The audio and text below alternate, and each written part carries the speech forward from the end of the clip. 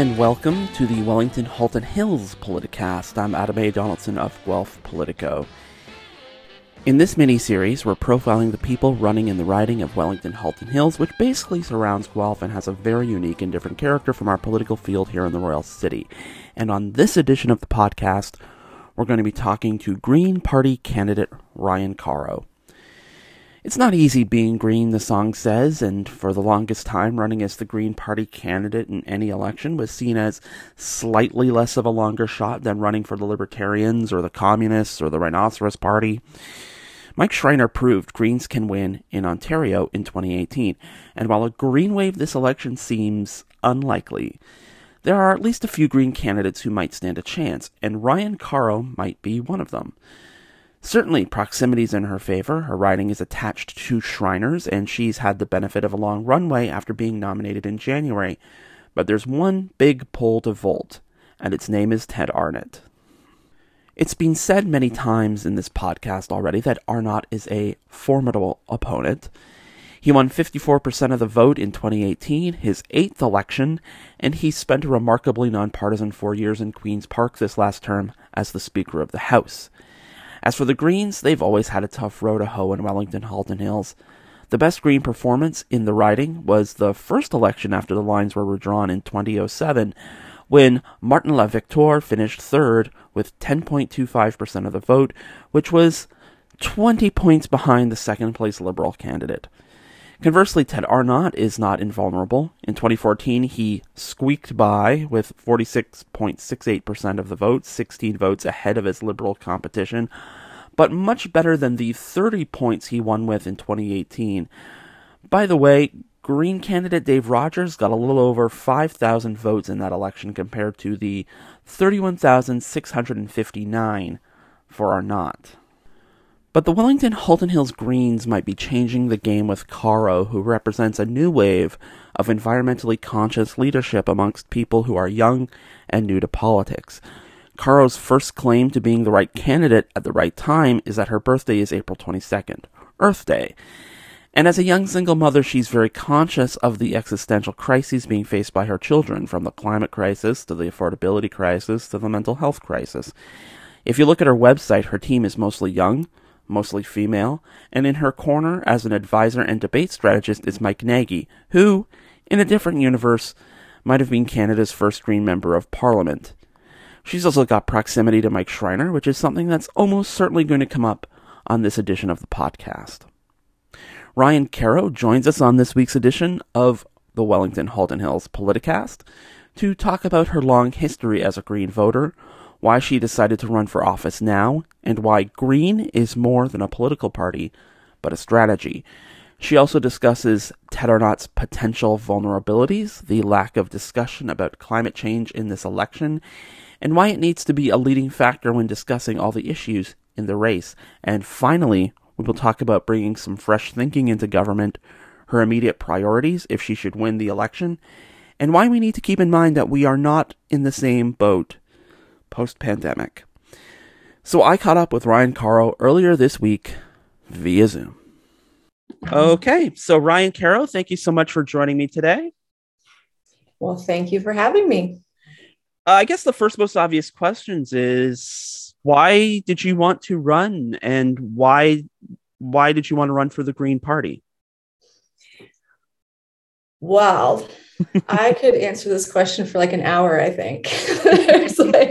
I'll try to give up some different answers than before. I think people know at this point I've been a longtime Green voter since a teenager, so it really resonated with me early. There seems to be a pressing moment right now. I see an opportunity. A few things came to head for me where we lived through COVID, many conversations with family and friends and moms, and what works, what doesn't work, what can we change, how can we be part of change? And this was one opportunity that came up where some moms that are part of my team, all together, we were like, let's do this. Let's see what we can make happen here. And if we can help Green Party rise to the moment, which I feel like we're doing. And there were lots of little moments. I mean, I remember driving in the car with my kids, probably around Orange Shirt Day, and they had a lot of questions. And as I'm thinking about what's the right answer, what do they need to know, it kept going into what do they need for their future? What kind of heart do they need? What kind of bravery do they need? What do they need to know about the history to address all these, I'm going to say mess, but breakdown and, issues all over the place. Healthcare, education, how we take care of each other, how we take care of the environment. Like, what do these kids need to know so they can be equipped to deal with what's coming down at them? And then I thought, or I could be part of solving it right now. So I was like, maybe I should just deal with this, rather than harp on the kids. And there was another moment where I kind of had a 10-year plan that I was right at the cusp of it completing. So my goals and my hopes, for the last 10 years had kind of been completed and achieved. And I was in this process of designing what the next 10 years would look like and what would be, involved in that. So having been with my husband's family business, Tim Hortons, for 10 years, and then we're separated now. So, moving on to something that was true to my heart, special to me, and wanting to give back to the community. As I was designing what I would do going forward, I'm like, how do I want to help preserve the planet? How do I want to protect my kids? How do I want to get food to kids who don't have it, or help at the old folks' home? Or, how do I want to be part of all this breakdown being solved, being heard? You have to see it, believe it, feel it, and be able to stand up and act for it. So I thought, this is all lining up perfectly with what I'm about, what I want to do, and I'm going to give it my all. So you're a planner then, is safe to say. I'm a planner for sure. So, you talked about an overwhelming number of issues. I guess the question then is, and I was actually, by sheer coincidence of the situation, I was talking to Mike yesterday for his interview for another show.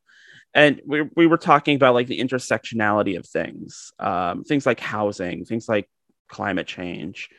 Are you having, I guess, an easy time of it, like on the campaign trails? You're like talking to people about issues when it just seems like one issue leads to a big broiling mass of other issues. And you were kind of addressing that in what you were just saying just now. You're thinking about climate change, you're thinking about equal justice, all of these things that, your kids are going to be dealing with. Yeah. So my experience on the campaign trail right now has been really positive. I mean, I have team members that have been out canvassing for many elections before now. So they're quite experienced with the green response and the green feedback. And they have been so positive. They've come back and be like, Fergus was way more open. Georgetown was way more open. Like, the general feedback is, I never considered green before, but I'm open to it now. So we've had an overwhelmingly positive experience out there, where on some level, we're also connected in that we're feeling this disturbance, this uprising, this need for urgency, and probably different people are looking at their different avenues of addressing it, right? So, politically, there's one way to address it, and then there's, other groups and other paths. But consistently, I would say people are experiencing it together and not quite sure what to do with it. So I wanted to be part of giving people some confidence, some strength, some vision of like, let's rally. Let's, I get it. Like, we have had a hard go, right? Like, just we have been pushed to the max in every way, Our system has been pushed to the max. Our parents have been pushed to the max. Our nurses have been pushed to the max. Our planet has been pushed to the max. We are living right at the max. And in those waves in your life, when you feel down or overcome by or overwhelmed by, you need those people that can come along and say, come on, we can do it. Let's go. We're going to go do this, and just have some ideas and have some energy. My team is so energized. Green is so energized and ready to go. And really been working hard at this for a long time, which gives them resilience, right? The party overall is resilient to keep coming back and keep coming back, and fine tuning things and working on things. And to me, it seems like the perfect moment, for Green Party to be peaking or really gaining the platform and the attention that I feel the party deserves and has for a long time. You struck on something there. People are kind of feeling that they want change. So they're looking for where they can put that change. I wonder, in your area, how closely tied is that to the fact that Mr. Arnott has been a sitting MPP since 1990? And is it your feeling that change maybe starts with putting someone else in his chair? Absolutely. I mean, I certainly wanted to give this community the opportunity to choose change. Say, here is a strong, smart, capable, ready to go candidate with a great policy at the great time. If you want something else, I'm right here. The feedback has definitely been along those lines.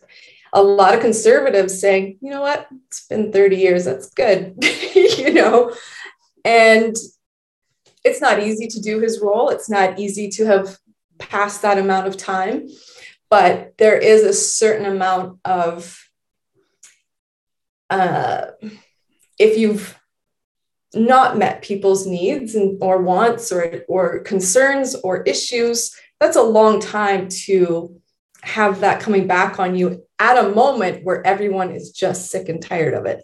Right.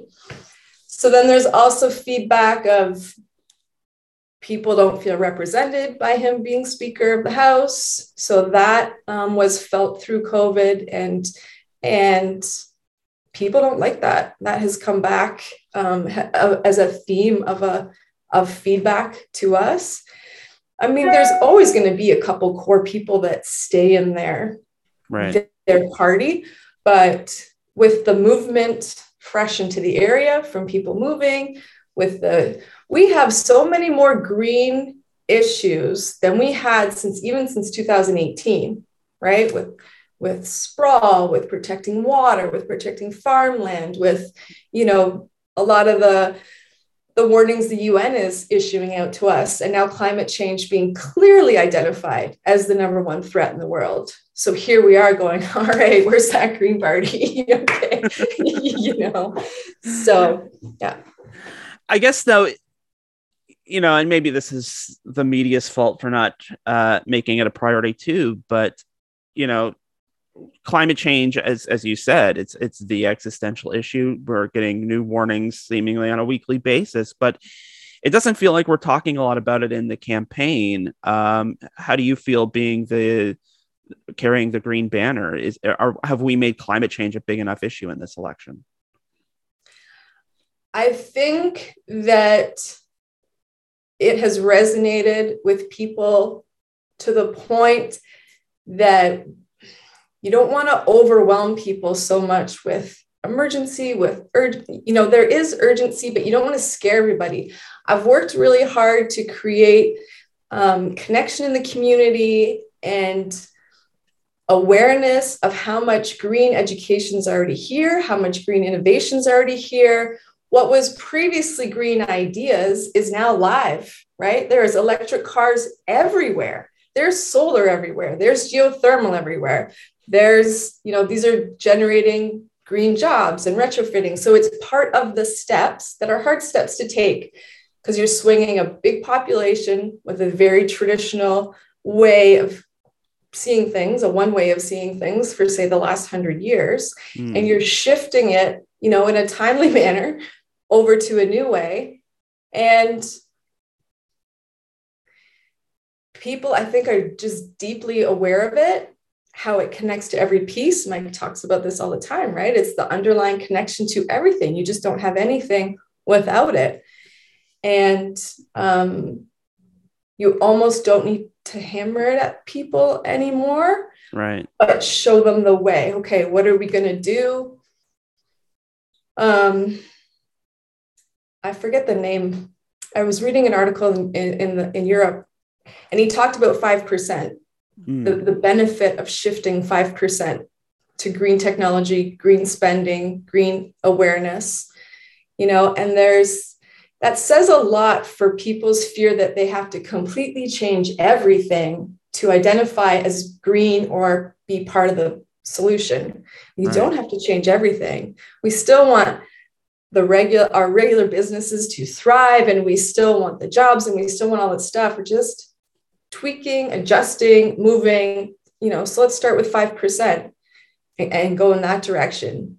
Pieces we can all do that's manageable change, that has a plan, and we'll see a result in a short amount of time. Like in our lifetime, right? You're talking 10, 15 years, you're going to see almost all gas vehicles going off the road. Like, it's crazy and exciting. Like, I find it exciting, right? But some people can be part of the change and some people resist the change. And I get it, it's hard. But when we don't go with the change, and we have leaders that aren't comfortable with change, that don't have a plan for change, it is the ultimate failure. We can't evolve, we can't move forward, we can't adapt without people that are able to ride the wave of change. Mm-hmm. It's funny talking about EVs, talking about some of these things, which have been long-term Green Party ideas. And I'm sure you're aware on the weekend, the NDP came out and said, we're going to double ODSP rates. Mm-hmm. And I think a lot of Green supporters were thinking, and I'm sure you thought it too, where did I hear that before? Mm-hmm.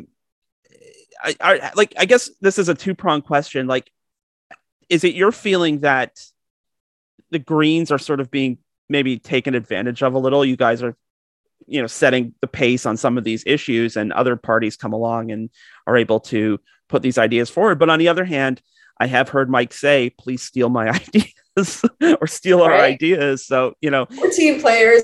At any point, anyone who wants to do the right thing is welcome to our pot. Okay. Right. Like being the smart kid in school and everybody wants to cheat off you. But isn't that kind of hard to run on? People love green ideas, but they're perhaps not assigning them to the Green Party. You know what? Maybe it's just what the transition looks like. And it's a certain way to bring credibility to it and confidence to it. And maybe the smoother path to transitioning to these things that are better for all of us on the planet are through non-divisive channels in which we do all agree, let's do that. So it could be a vote of confidence. It could be some validation. It could be some teamwork.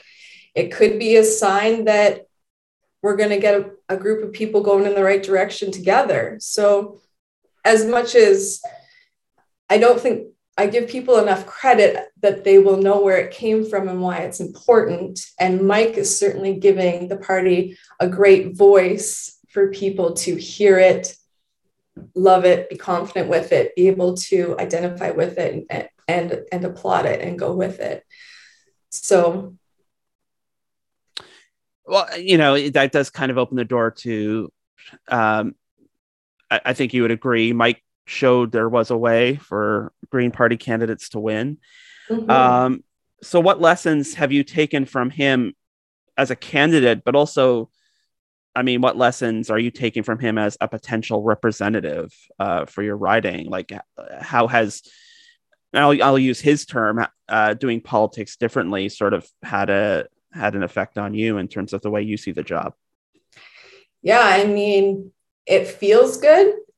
I was talking to someone this morning about running, and she said, good for you. It's really hard to run in that. I said, yeah, if I don't, it only leaves one personality type who's able to kind of weather the cold storm, right? So Mike, I would say, is that new, fresh, diverse personality type who is a great guy, who is genuine, who, maybe the politician you hope for, right? That he's having fun along the way. It's not a show. Like, he enjoys what he's doing. And anytime any of us enjoy what we're doing, you're aligning with just a great positive energy, and people are drawn to that. The theme across Canada, if you talk to PEI Greens or BC Greens, the positive feelings and the laughing and the I'm having a good time gives people so much more access to come in and talk about it and be part of it and enjoy it, aside from the kind of previous tactics, right? So that's been something that's helped with Greens, is to enjoy the ride a bit and be confident in what they have. I've always thought it's such a great policy, just needs a little confidence behind it, Especially when you're dealing with serious stuff, which absolutely. And it takes a lot for people to try something new, for people to trust that change, especially when we've been somewhat conditioned to be fearful or to be manipulated by fear or divided by fear. So, that's a one trick pony deal with our system, the government, to trigger people's fear. And I don't know if people are like, hey, we lived through the worst, let's go, or something. But I think enough has been built now, whether it's foundation, whether it's evidence, whether it's cultural influence, way more than ever before are we talking about Indigenous values and what they know from 50,000 years of being here. They have some great ideas, right? Right. Let's mend that would be a big step forward, I think, in how we learn to save the planet and take care of each other and have a more vibrant. It seems like people have lost a lot of their vibrant life, right? People are commuting and people are tired and fast food and there's not enough in the bank, and really drawn away from maybe some personal, interest, whether your passion or your heart tells you, or your hobbies, or, whatever that energy, brings forward in you. All the carrots that have led us, which it was interesting with COVID, right? All those carrots that have been dangled in front of us since we were kids. Get a job, then you'll be happy. Get 2 cars, then you'll be happy. Get married, and you'll be happy. Get the cottage, and then you'll be happy.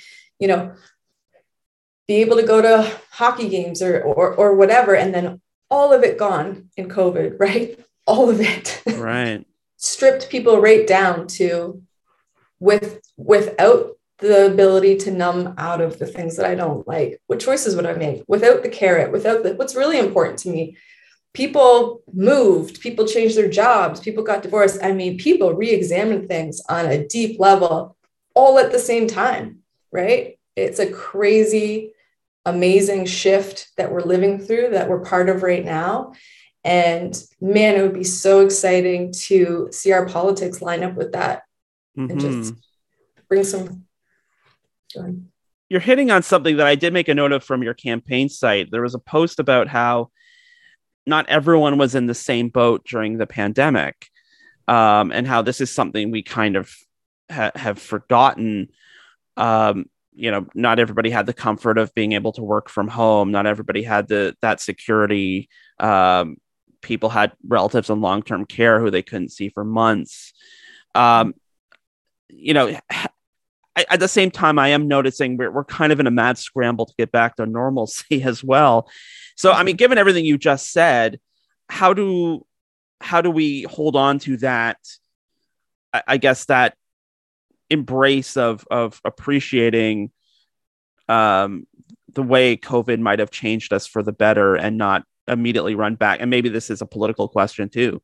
Run back to what we have usually done, where we aren't embracing that change as well.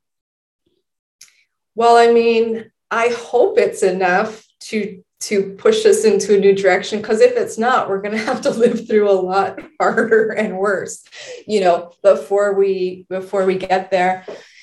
I mean, it's natural instincts and comfort, right, to go back to it. Some people will choose that.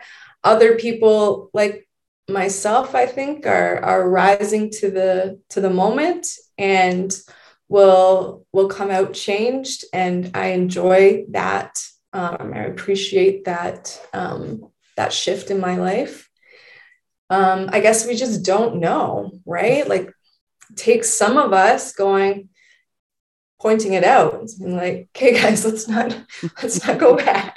Keep on going, right? You don't want to get 3/4 up the mountain and go back down again. Right. We just got a quarter left and we're on the other side. Let's keep going. The interesting point is, like, you can only lead the horse to water and you can't make it drink. But it seems now that more than ever, more people than not are, even if they're prepared to have a new conversation. How many times is a conservative saying, hey, I'm willing to look at green? That's amazing. That's massive. So if you want to go back to everything else in your life the exact same, but you might give me your vote, there's your 5% shift that's going to create, some difference going forward. Well, I mean, it's been pointed out that the Ford government started out by tearing out EV charging stations, and now Doug Ford is going to places where they're making electric vehicle parts and investing in EV charging stations. You think he invented the idea?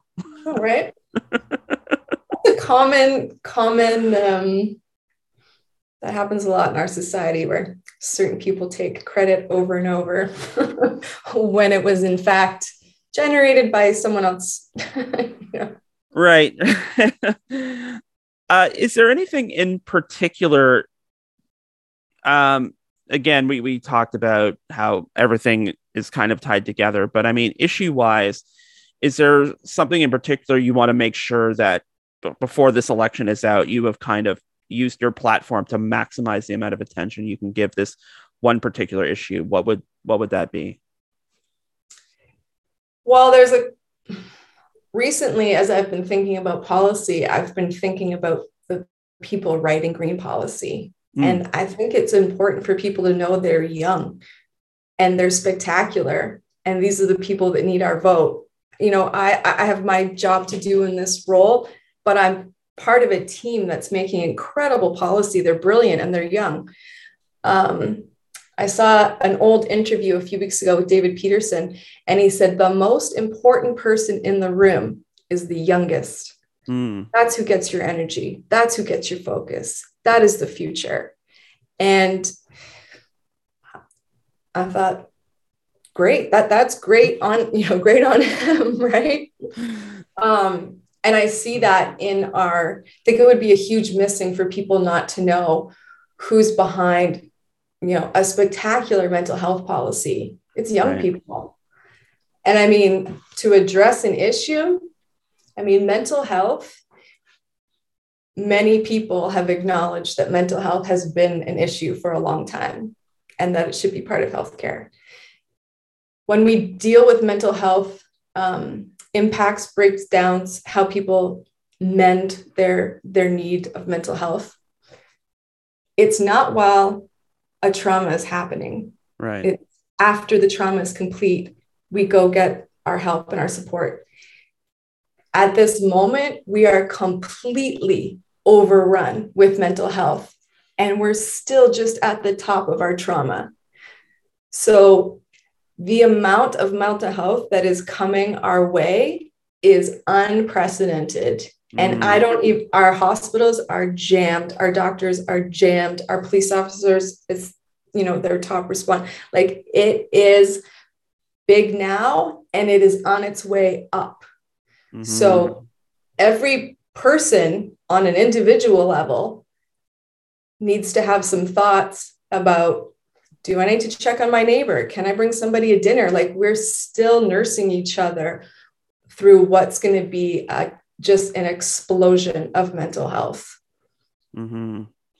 And if not to sound like I'm endorsing, but I mean, that has been a pretty big piece of the Green Party platform. And I think, I don't know if the Liberals have, but I certainly know the NDP have.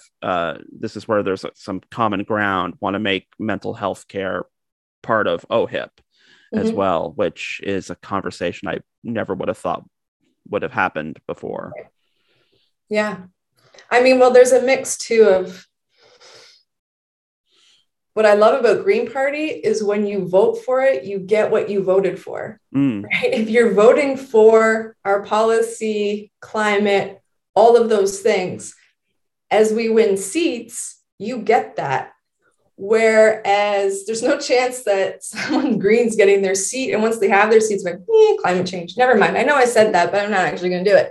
Whereas these other parties, yes, you're in a very desperate moment where anyone's willing to say anything. The one thing you can count on is that Green is going to show up, for their platform when they get their seat. And you just can't count on that from really anybody else. History would tell us. So your vote would not be whipped. And I know this is a policy plank in the federal Green Party that no votes are whipped votes. And so that will be the same in the provincial government if Mike has a caucus that is bigger than him in Queen's Park. Right. I guess, practically speaking, I mean, if, you are lucky enough for the people of Wellington Halton Hills to choose you to represent them. And, maybe there's a couple of other Green candidates who will be as lucky as you and Mike. What does a real Green caucus in Queen's Park look like in terms of like the advocacy efforts? Like Mike will talk all the time about his successes, but I mean, how does like I was going to say a real Green caucus, but that's not quite fair. But how does having like a team in the legislature affect that process, do you think? Well, what I say to some of my lovely blues is if you're worried about blue issues, they are well represented. You will have your 100 seats. Proportionally, there is not enough Green representation for the amount of Green issues. So the benefit of bringing in a more diverse group, who I know it ends up being kind of fighty, and maybe we're going to keep working towards that not being the case, but at least you're bringing people in with different thoughts, different ideas, and say, as they go around to the regular discussion, there's the ability to put a Green thought in there and say, well, did we think about this when it finishes? Oh, no, we didn't. And can we think about this here? Like, it brings awareness, it brings accountability, it brings,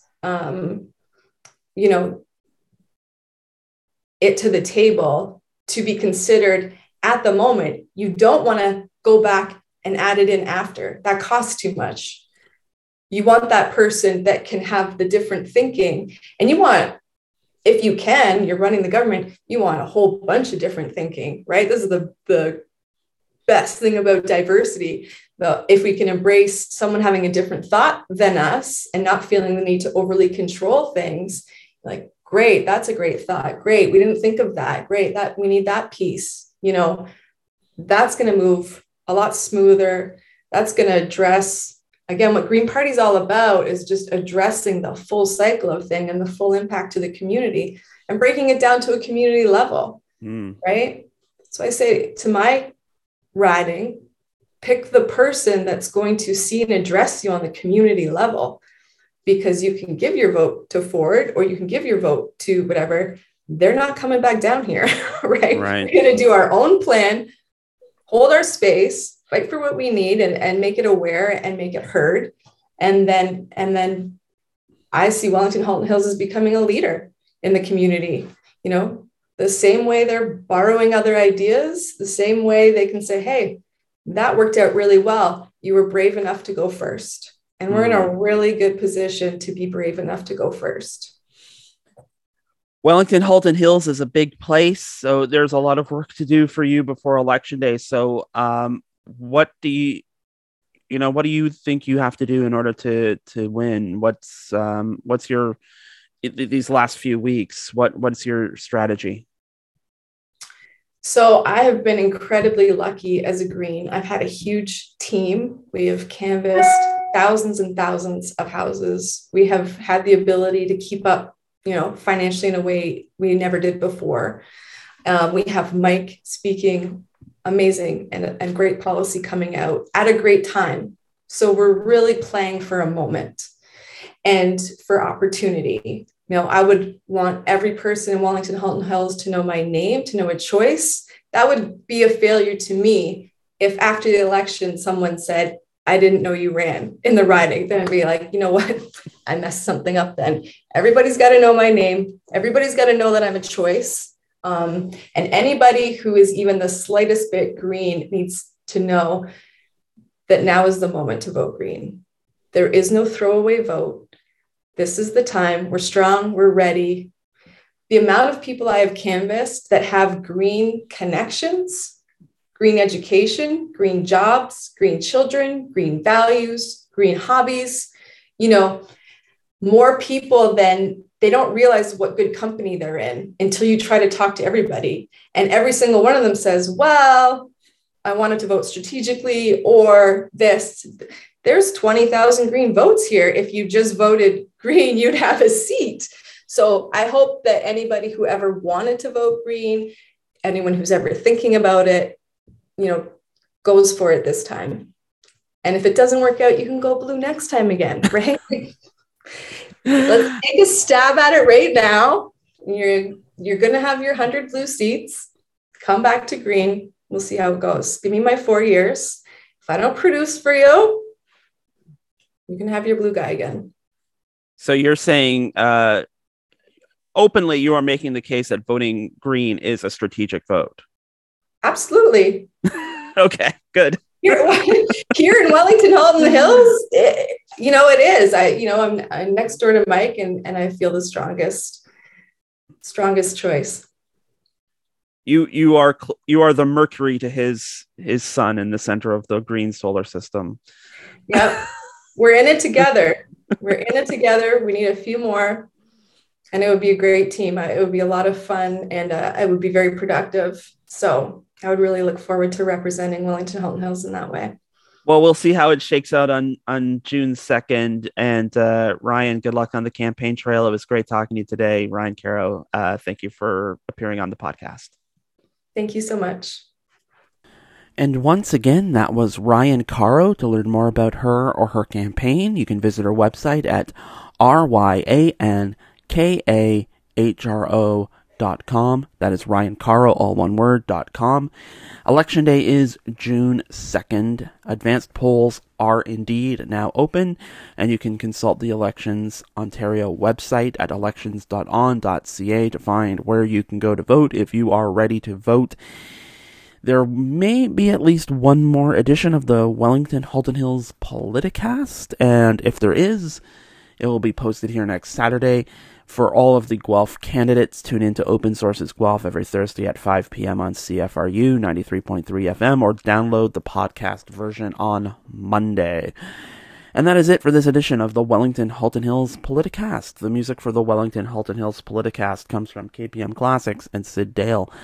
The Guelph Politicast is usually recorded at CFRU, Guelph Campus and Community Radio out of the University of Guelph, and to learn more about CFRU, go to cfru.ca. You can download the Guelph Politicast every Wednesday from Apple, Stitcher, Google, TuneIn, and Spotify. And when you subscribe to the Guelph Politicast channel, you'll get an episode of Open Sources Guelph on Mondays and an episode of End Credits on Fridays. You can follow Guelph Politico on social media at Guelph Politico on Twitter and at Politico Guelph on Facebook. You can follow me at Adam A. Donaldson on Twitter and Instagram. And you can send me an email at adamadonaldson@gmail.com. Don't forget the A.